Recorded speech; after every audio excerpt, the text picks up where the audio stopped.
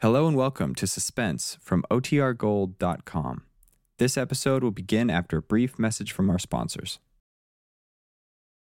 Now, Roma Wines, R-O-M-A, made in California for enjoyment throughout the world. Roma Wines present the MGM star Robert Taylor in Suspense. Tonight, Roma Wines bring you Mr. Robert Taylor as star of The Argyle Album, a suspense play produced, edited, and directed for Roma Wines by William Spear. Suspense, radio's outstanding theater of thrills, is presented for your enjoyment by Roma Wines. That's R-O-M-A, Roma Wines. Those wines California wines that can add so much pleasantness to the way you live, to your happiness and entertaining guests, to your enjoyment of everyday meals. Yes, right now a glassful would be as Roma Wines bring you Mr. Robert Taylor in a remarkable tale of suspense.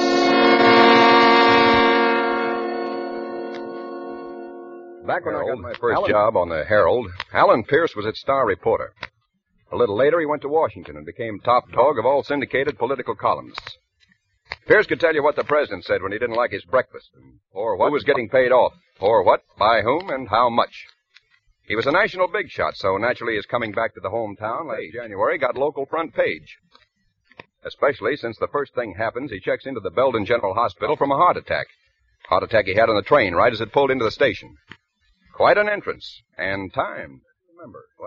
Maybe you remember. Just when 22 million anxious readers were waiting for his promised expose of the contents of the Argyle Album, the thing he'd been building up in his columns for about 2 weeks before. Teapot Dome was going to be a church club misunderstanding compared to this. Naturally, all the boys hung around the anteroom of his hospital suite during visiting hours, but nobody from the press cracked the door to the sick room for the first 3 days. Then on the fourth morning, Van Sullivan, the doctor, came smiling out into the anteroom to us. Good morning, gentlemen. Gentlemen, Mr. Pierce would have willingly seen you all the first day. Of course, as his medical advisor, I couldn't permit anything of the sort. However, today I'll allow you to see him one at a time. I suggest that you gentlemen draw straws or something for 10. Except the man from the Herald. Mr. Pierce asked expressly to see him first. The Herald man, that's Is me. the Herald representative here? Yeah, right over here, Doctor. Do you want to come in now? Right with you, Doctor. Pinky, come here. Yeah, Harry. Dr. Van Sullivan, this is Mr. Melvin Pincus, the Herald's best and, believe me, the quietest photographer. He's very good for patients. I I'm afraid not, Mr. Mitchell. Okay, Doc. Stand by, Pinky. Right. Nurse, let this gentleman in. I'll be on the 5th floor.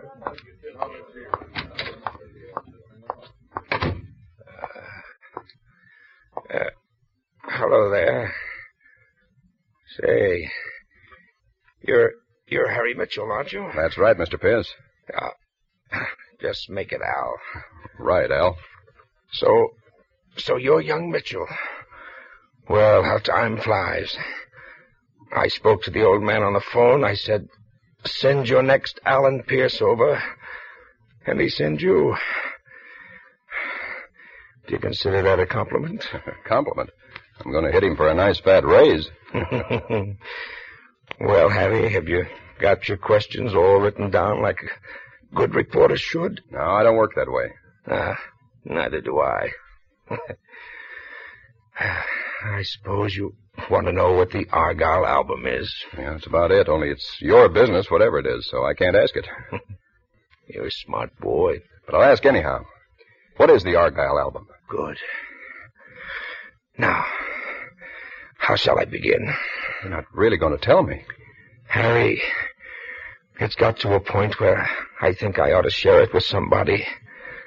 Preferably somebody like myself, who thinks like me. But I'm going to ask you not to use this unless I'm not in a position to. It's a deal. Well, you know what an album is. This is quite a fancy-looking one. White-tooled leather bound, and a flaming crimson double-headed eagle crest etched on the cover. It's an impressive item. Maybe you better take it easy, Mr. Pierce. You You were going to call me Al. Okay, Al, maybe you better just... No, I'm all right. It's... I guess I'm a little dizzy. You want the doctor? No, just a drink. A drink of water, please. He leaned back on his pillow, breathing terribly. There was a thermos on the bedstand that turned out empty. I grabbed a glass and ran into the bathroom, filled it from the tap. "I'll be right there, Al boy," I called, and when there was no answer, I just about guessed what it was.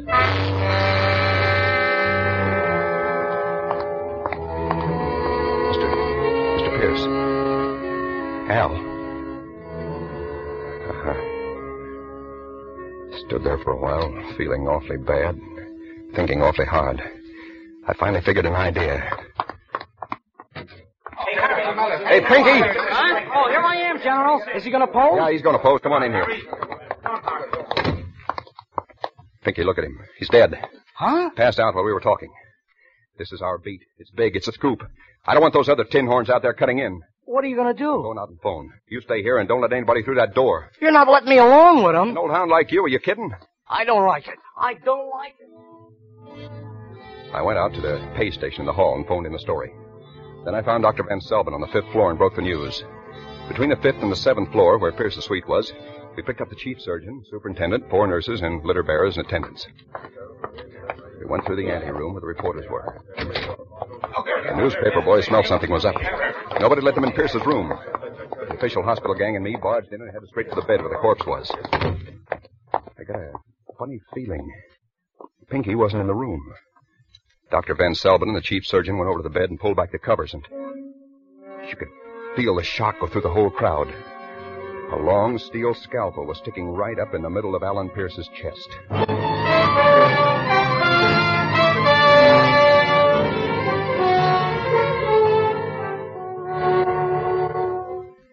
Lieutenant Horselip Sampson, who was top man in homicide, strutted in and took over. He got the story from us and just sat there for a while, thinking, very professional, exuding brilliance. His Majesty spoke. Dr. Van Selvin. Yes, sir? In your opinion, did your patient die from a heart attack, as our reporter friend here claims, or from the knife wound? I can't really tell you yet. Indications are that it might be either. You see, in either case, the heart was stopped. Yeah, the heart usually stops in case of death, doesn't it, Doc? The only thing is, I took his pulse before I left the room. There was no pulse. That scalpel could just as well have been stuck in a loaf of bread for all the damage... Mitchell, why did you leave a dead man unreported? Why'd you leave that photographer here without telling the nurse? I was a reporter with a scoop. Who'd you expect me to leave here? Somebody from the Express? Nurse, were you outside the door the whole time? Yes, sir, with the reporters. And nobody came out except Mr. Mitchell. The photographer went in, but he never came out. No. Take a gander in the bathroom, Haggerty. There's nobody here, Kid. Oh. Michelson, are those windows locked? Yes, sir. Locked room case, Horselip. Should bring out your Scotland Yard training. Mitchell, you're in too tough a spot to be fresh. Oh, if I could just get an angle. Must be an angle. He got up, sore, and started looking around himself. He walked over to the white bed screen in the corner. It's funny, it stood there all the time. Such a natural piece of hospital equipment, you never noticed it. But now, even before he touched it, I knew what he'd find there. He started to pull it aside like somebody looking hopelessly in any unlikely spot for a lost collar button. But before he had his hand on it, I was at the door. I was practically on my way out to the anteroom when they let the screen fall over, showing Pinky all huddled up among his photographic equipment with a surgeon's scalpel sticking out of his neck. Hey! Michelson! Get him! I yelled at the reporters in the anteroom that they could go in now. The crowd coming out after me met the crowd going in, and I was in the corridor while they argued it out. I was around the corner in the elevator before they got to the corridor. And I was in a borrowed ambulance before anybody could ask embarrassing questions.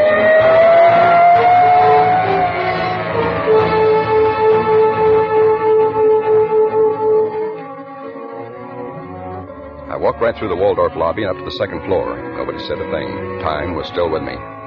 I knew Pierce's secretary was keeping suite 213 for him until he was supposed to get out of the hospital. One moment. Yes? May I come in? Well... I'm a friend of Mr. Pierce's, Mitchell the Herald. Well, what is it, Mr. Mitchell? Something I can do? Yeah, would you let me rifle your boss's desk, files, papers, and possessions? I'll put them back real neat. There's something I have to find. Are you crazy? I was afraid that'd be your answer. What are you going to do? I'm sorry. Don't. I really am. And it really was. I didn't like to hit a woman, especially that cute. I searched that suite top and bottom, but if Pierce ever had the Argyle album, he took no chances keeping it around. I found his personal address book. I figured it was no more use to him, and it might be to me. Now, I needed a place where I could sit down and think. Then I remembered I was carrying a key from my pal Joe Walsh's apartment while he was sunning himself somewhere in Florida. At least nobody could figure my going there. At Walsh's place, I spent about 20 minutes with Pierce's address book. He had Washington phone numbers in it that hadn't been in public directories for the last 30 years. But there was one in this town that had a red crayon circle around it. It was a query. Jor Brod, Jor, capital B-R-O-D, on Worcester Street. Not the kind of neighborhood that Alan Pierce usually socialized in. I was just about deciding I'd go see this Jor Brod when somebody decided to pay me a visit. I checked through the keyhole. Didn't see much, but what there was to see was female, so I took my chances and opened the door. She stood there, about 5'7", of the most interesting stuff I ever remember seeing. Not young, mind you, nor angelic, but gorgeous and smart-looking and sweet-voiced. Hello there. Who are you? May I come in? Yeah, sure, it's your risk. Who are you? You may call me Marla, Mr. Mitchell, and I want the Argyle album. Just like that? No, not just like that. I could be nasty, you know. After all, the police want you. Somehow, Marla, that doesn't worry me at all. I just don't think you make it a policy to have traffic with the police. An astute youngster. I like you. I like you, too, but I haven't time. I'll give you $500 for it. I don't even know what it is. What is the Argyle album? 10,000. Without a breath, that's some jump. 10,000? I'm really sorry, Marla. That's what I wanted to know. It's not for sale. Well? She moved so casually and directly to the door and opened it so quickly that I hadn't even got out of my chair before her two boyfriends stepped in. The first one looked like a round-faced, pleasant businessman. Hair slightly gray, nice smile. The one who followed him had the square, low-cut, irresistible appearance of a medium-sized tank. Mr. Winter and Mr. Hobry. Mr. Mitchell. How do you do? Mr. Mitchell. Hi, Mr. Mitchell. He's not terribly cooperative. Oh, no? He doesn't perform, not for love nor for money. Very stubborn. Well, she really didn't try love, Mr. Winter. From what I know of Marla, that's hard to believe, eh, Marla? So you're stubborn, Mr. Mitchell. A stubborn murderer. I'll repeat my question. What is the Argyle album? My, you are a gifted actor. Well, never mind. Forget it, Mr. Winter. Isn't $10,000 enough? That's the best we can offer and still make a profit. Let's not waste time. Have it your way, son. Gil!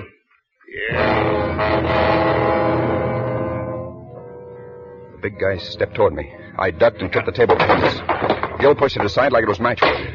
His left hand lashed out, and he had the lapels of my coat, and I was lifting until only my shoe tips touched the floor. I was helpless as a baby. He started slapping my face, front hand and back. He kept up and up like a flick on the drums, and the agony was unbearable. He stopped. I waited like you wait between pauses at the dentist's drill, multiplied by 1,000,000. I must have moved suddenly because I saw the small eyes flicker and a huge fist come swinging in my face. I wanted to duck, but I couldn't. My hands were torn from the front of my face, and it came, shocks of intolerable pain like searing flames. Then the flames flickered and went out.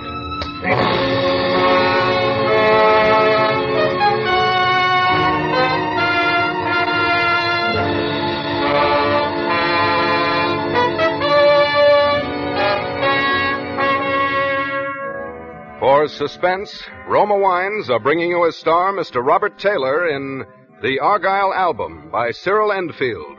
Roma Wines' presentation tonight in radio's outstanding theater of thrills, Suspense.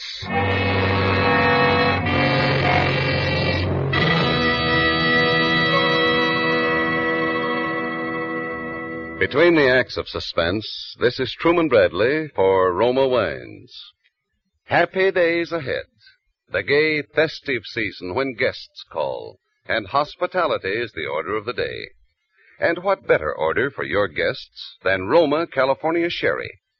Yes, serving delicious Roma Sherry is a gracious American custom. As an appetizer, Roma Sherry is the perfect first call for dinner. And because Gold and Amber Roma Sherry is a mellow wine, With tempting fragrance, natural sweetness, and nut-like taste, it's a delightful treat any time. If you prefer a dry sherry, Roma California Pale Dry Sherry is made especially to suit your taste. For smart hospitality, get both Roma sherries and give your guests their choice. Like all Roma wines, Roma Sherry is a true wine, unvaryingly good always. And Roma's new low prices save you as much as 1/4. Insist on Roma, R-O-M-A, Roma wines, for uniformly fine quality at low cost. Remember, more Americans enjoy Roma than any other wine. And now Roma Wines bring back to our Hollywood soundstage Robert Taylor as reporter Harry Mitchell in The Argyle Album, a play well calculated to keep you in suspense.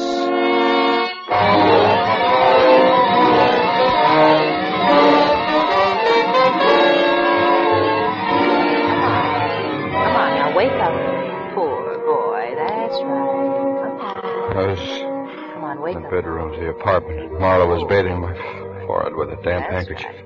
That's right. I'll lay quiet until things cleared up a bit. That's it. Rest a little, that's the boy. Marla. Where's the album, darling? Where's the album? I swear, I don't know. I don't know. You don't want me to call him again, do you, Harry? No, please. They're both in the kitchen. I'm supposed to help you wake up and then call. No, just don't. If you haven't got it, do you know where it is? I swear, Marla, I swear I don't even know what it is. All I know is it's tool white leather or something. You don't? You don't? All right. Here's what I know. Winter found it originally. He was in occupied Europe then. He doesn't admit it, but I think he was the leader of a looting party after an American raid. It was a sheaf of documents recording the transfer of large sums of money by certain individuals, both German and American. Big men who wanted to make sure that they'd come out right no matter whose armies won. Winter knew that he found a fortune that day, a fortune in blackmail. What happened? He kept it in a public locker in a bus station. Normally the safest place in the world. It was in a town down here in Virginia, Argyle. On a 1,000,000-to-1 twist, he lost it. A gang of young hoodlums blew open that section with a dynamite stick. And it's been missing ever since, until Alan Pierce started hinting about it in his column in the international scandal it involved. So, when Pierce died, you see, Winter had a right to suspect that Pierce's murderer might have the album. Naturally, the big men wanted too. Lots of people wanted badly. Including me. You? What for? Resale value. I see. That's a decent motive. I'm a decent person. Yeah, you are. Come here. You're nice. You're a nice boy. You know, I could just press my thumbs here at your windpipe, and you couldn't even yell. You don't think I'd have given you a chance like this if I really cared? You're not kidding me. That's the excuse I'll give to Winter, that you choked me and I couldn't yell. You go down the fire escape. I'll give you plenty of time before I call him. I don't figure. What's in it for you? We'll see each other again, won't we? You'll find it. Hurry up. Okay, honey, you asked for it. Not too hard. It was a funny experience choking a woman deliberately. I squeezed pretty hard, scuffing bruises at her throat to make it look good. I got so mixed up I didn't know what I was doing. I took her once and kissed her very hard. I ripped her clothes a little and mussed her hair, and when she looked pretty battered, I kissed her again and crawled out on the fire escape and down. I gave the cabbie the Worcester Street address from Pierce's book. It was a junkyard. Jor Brod's junkyard.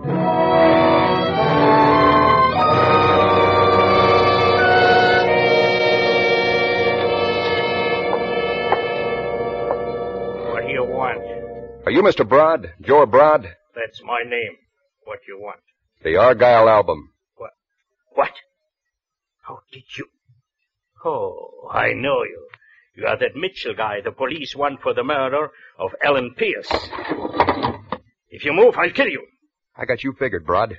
You're the fence for all the juvenile crooks around here.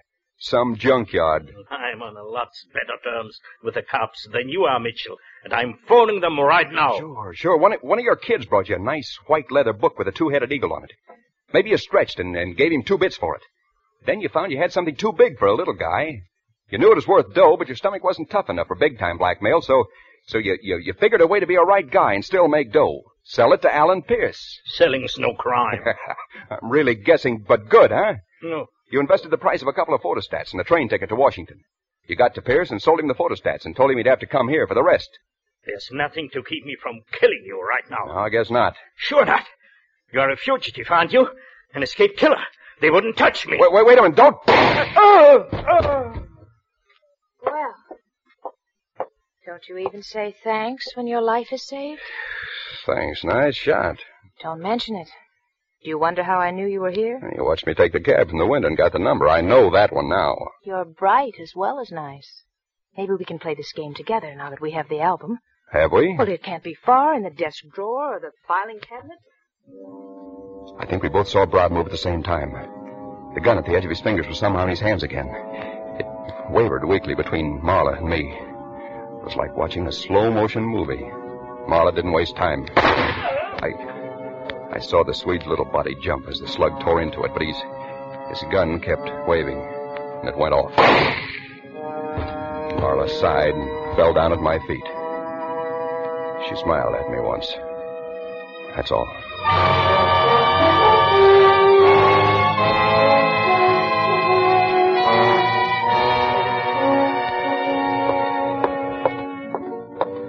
I walked through 3 cops in the halls of the police station, getting no more reaction than a nod of greeting, and entered Horselip Sampson's office. Oh, thanks for the phone call, Mitchell, but you gave us a bum steer. What's your angle? Bum stare, I saw the shooting. We found the woman, very dead indeed, but there was no man. Sure, Broad. He didn't look alive when I saw him last. Well, he wasn't there. Well, I'm only telling you what I saw. Now, what do you expect us to do with you? Oh, book me on suspicion of murder. The murder of who, might I ask? Alan Pierce, naturally. Hey, do you want to confess? It's not bargain day today, Lieutenant. Well, it's just an angle. Say, did the autopsy on Pierce come through? I was wondering why you gave yourself up, yeah. He died of heart failure like you claimed, only because he was so loaded with dope even a normal heart would give out. Dope? You mean poison? Same thing. Too much medicine. And Dr. Van Selbin, the one who dosed him, has disappeared. Took a powder. You're not even runner-up for suspect now, Mitchell. Hey, maybe the one who stuck the scalpel into Pierce just wanted to create suspicious circumstances around the death just to be sure there'd be an autopsy. That's an angle. And how about Pinky? And how did the murderer get in and out of the room? Well, that's an angle. Hey, look, Mitchell, do you want to be held? No, I don't. Then stop asking questions I can't answer. Go on, beat it. I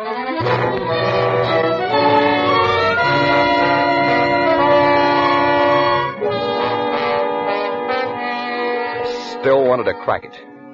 I found myself nursing a deep belief that there must be equal justice for the murderers of a man I loved, another I respected, and a woman I admired. There was only one place I could figure where to start. I picked my way through Joe Broad's junkyard. The shapes of skeleton cars stood out dark in the moonlight. At the far end of the yard was a lighted shack. I went up to it, almost to the door. Somebody pushed from behind, and my own body knocked the door open. Get in there. Broad was propped up in a chair facing me, his eyes wide. Winter stood beside him, and Gil walked up from behind me alongside. Get in there. Come in, Mitchell. Thanks. Well, Mr. Mitchell, this is a proper ending. Another demonstration of the ascendancy of will. Is he alive? Who? Oh, Broad here. No, not now. He was very weak and had no resistance. But we learned what we needed. He had the album, quite cleverly hidden. But we have it now. Here, want to see it? Thanks. Say, who hired Dr. Van Selbin to kill Pierce? A very powerful and very wealthy individual, most concerned with retrieving the album, Mr. Mitchell. But you didn't want it to be heart failure. You wanted to force an autopsy. That's why you stuck the scalpel into the corpse. That's rather clever of you, Mr. Mitchell. In the hospital, you were dressed as an attendant, right? You got behind that bed screen sometime early in the day, probably early in the morning before Pierce woke up, right?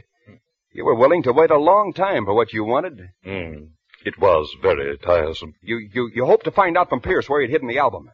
You found out instead that Pierce didn't have it. But you knew that Pierce was going to die anyhow from the overdose, so you decided to put the doctor in a compromising position with a scalpel, forcing the autopsy. There's only one conceivable reason for you to have placed yourself in a hazardous position just for the sake of compromising the doctor. And what, may I ask, can that conceivable reason be? That you are the powerful and wealthy individual who got Dr. Van Selbin to do Pierce's murder. That you're no more Mr. Winter than I am. Well... The original Mr. Winter who smuggled the album out of Europe, you eliminated when he first tried to blackmail you and your fellow thieves. By that line of reasoning, I was able to do a little research in the files of my reporter's memory. And in spite of the fact that you have no mustache and that there are several other slight physical changes that could easily be adjusted, you have an amazing resemblance to the very powerful, very wealthy Mr. Gerald K. Avery. Huh? What's that? A theory. But isn't this indulgence in violence a strange occupation for a man like Gerald Avery? Not at all, Mr. Avery. A man doesn't become an international power by going to Sunday school every week. You decided nobody could do your dirty work for you better than yourself. I suppose you felt you needed help, so you got a professional adventuress like Marla to work with you, on the grounds that you yourself were an adventurer, a blackmailer. Same goes for Gil here. Your time's run over, Mitchell. And Pinky. Of course, it doesn't bother you that you killed a nice guy with a nice family. To you, he was only in the way. You stuck the scalpel into Pierce's corpse to save yourself some more trouble. The trouble of paying off Dr. Van Selvin. He'll probably show up floating. You dragged Pinky behind the screen and you got behind with him and hid. Then when all the doctors and attendants broke into the room and rushed around Pierce's bed, you stepped out casually from behind the screen and mingled with the crowd. You were dressed for the part. As a reporter, Mr. Mitchell, would you describe that exploit as daring or brilliant? No, Mr. Avery, I'd use the words selfish, traitorous, foul. Your morality sickens me. No, Mitchell. Now, there's only one more thing you didn't count on. Gil here. Gil has nothing to do with this. Oh, yes, Keep he has. your mouth shut, I'll do nothing Mitchell. of the sort. I'll tell Gil. Let him talk. Why, Gil, you fool. Let go of my arm. Let him talk. Thanks, Gil. And just keep hold of his arm, will you? Talk. Okay. As I was saying, Mr. Avery, you forgot that Marla and Gil have been playing along with you because they figured you were their kind. There's a certain honor among little crooks, but not among you big-timers, Mr. Avery. Now you have the album that couldn't hurt anybody but yourself. Who's to blackmail? Where's the payoff?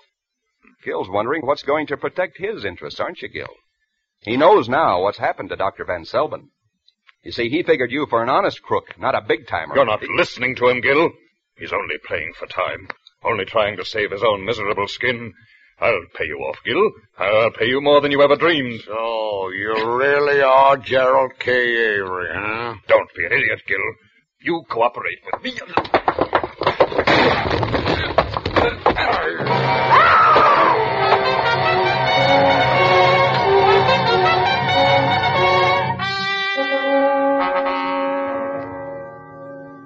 That was a bad mistake for Mr. Gerald K. Avery. You see, he figured his gun was bigger than Gil. He moved fast, but not quite fast enough.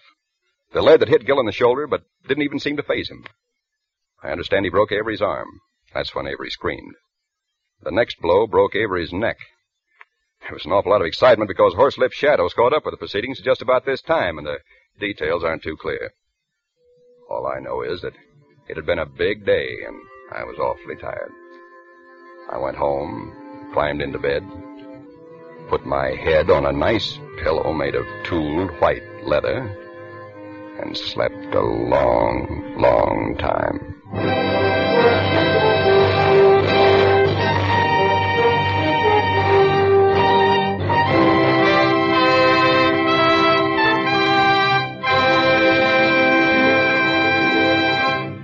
Suspense. Starring Robert Taylor in The Argyle Album. Presented by Roma Wines, R-O-M-A, made in California for enjoyment throughout the world. 11 more shopping days to Christmas.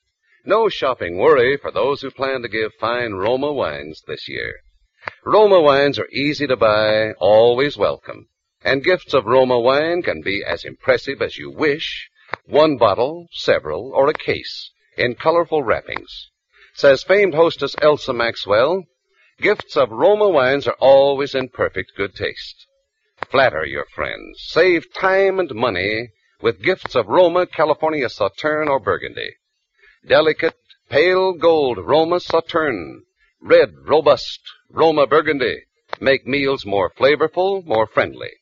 Remember, all Roma wines are true wines from selected grapes, unhurriedly guided to taste perfection, then bottled at the wineries in California. Now, Roma's increased sales make possible new low prices. No wonder more Americans enjoy Roma than any other wine. Insist on Roma, R-O-M-A, Roma wines for good living, good giving this Christmas. Robert Taylor appeared by courtesy of Metro-Goldwyn-Mayer, producers of They Were Expendable. Next Thursday, same time, Roma Wines will bring you Keenan Wynn and Hume Cronin as stars of Suspense, radio's outstanding theater of thrills. Produced by William Spear for the Roma Wine Company of Fresno, California. This is CBS, the Columbia Broadcasting System.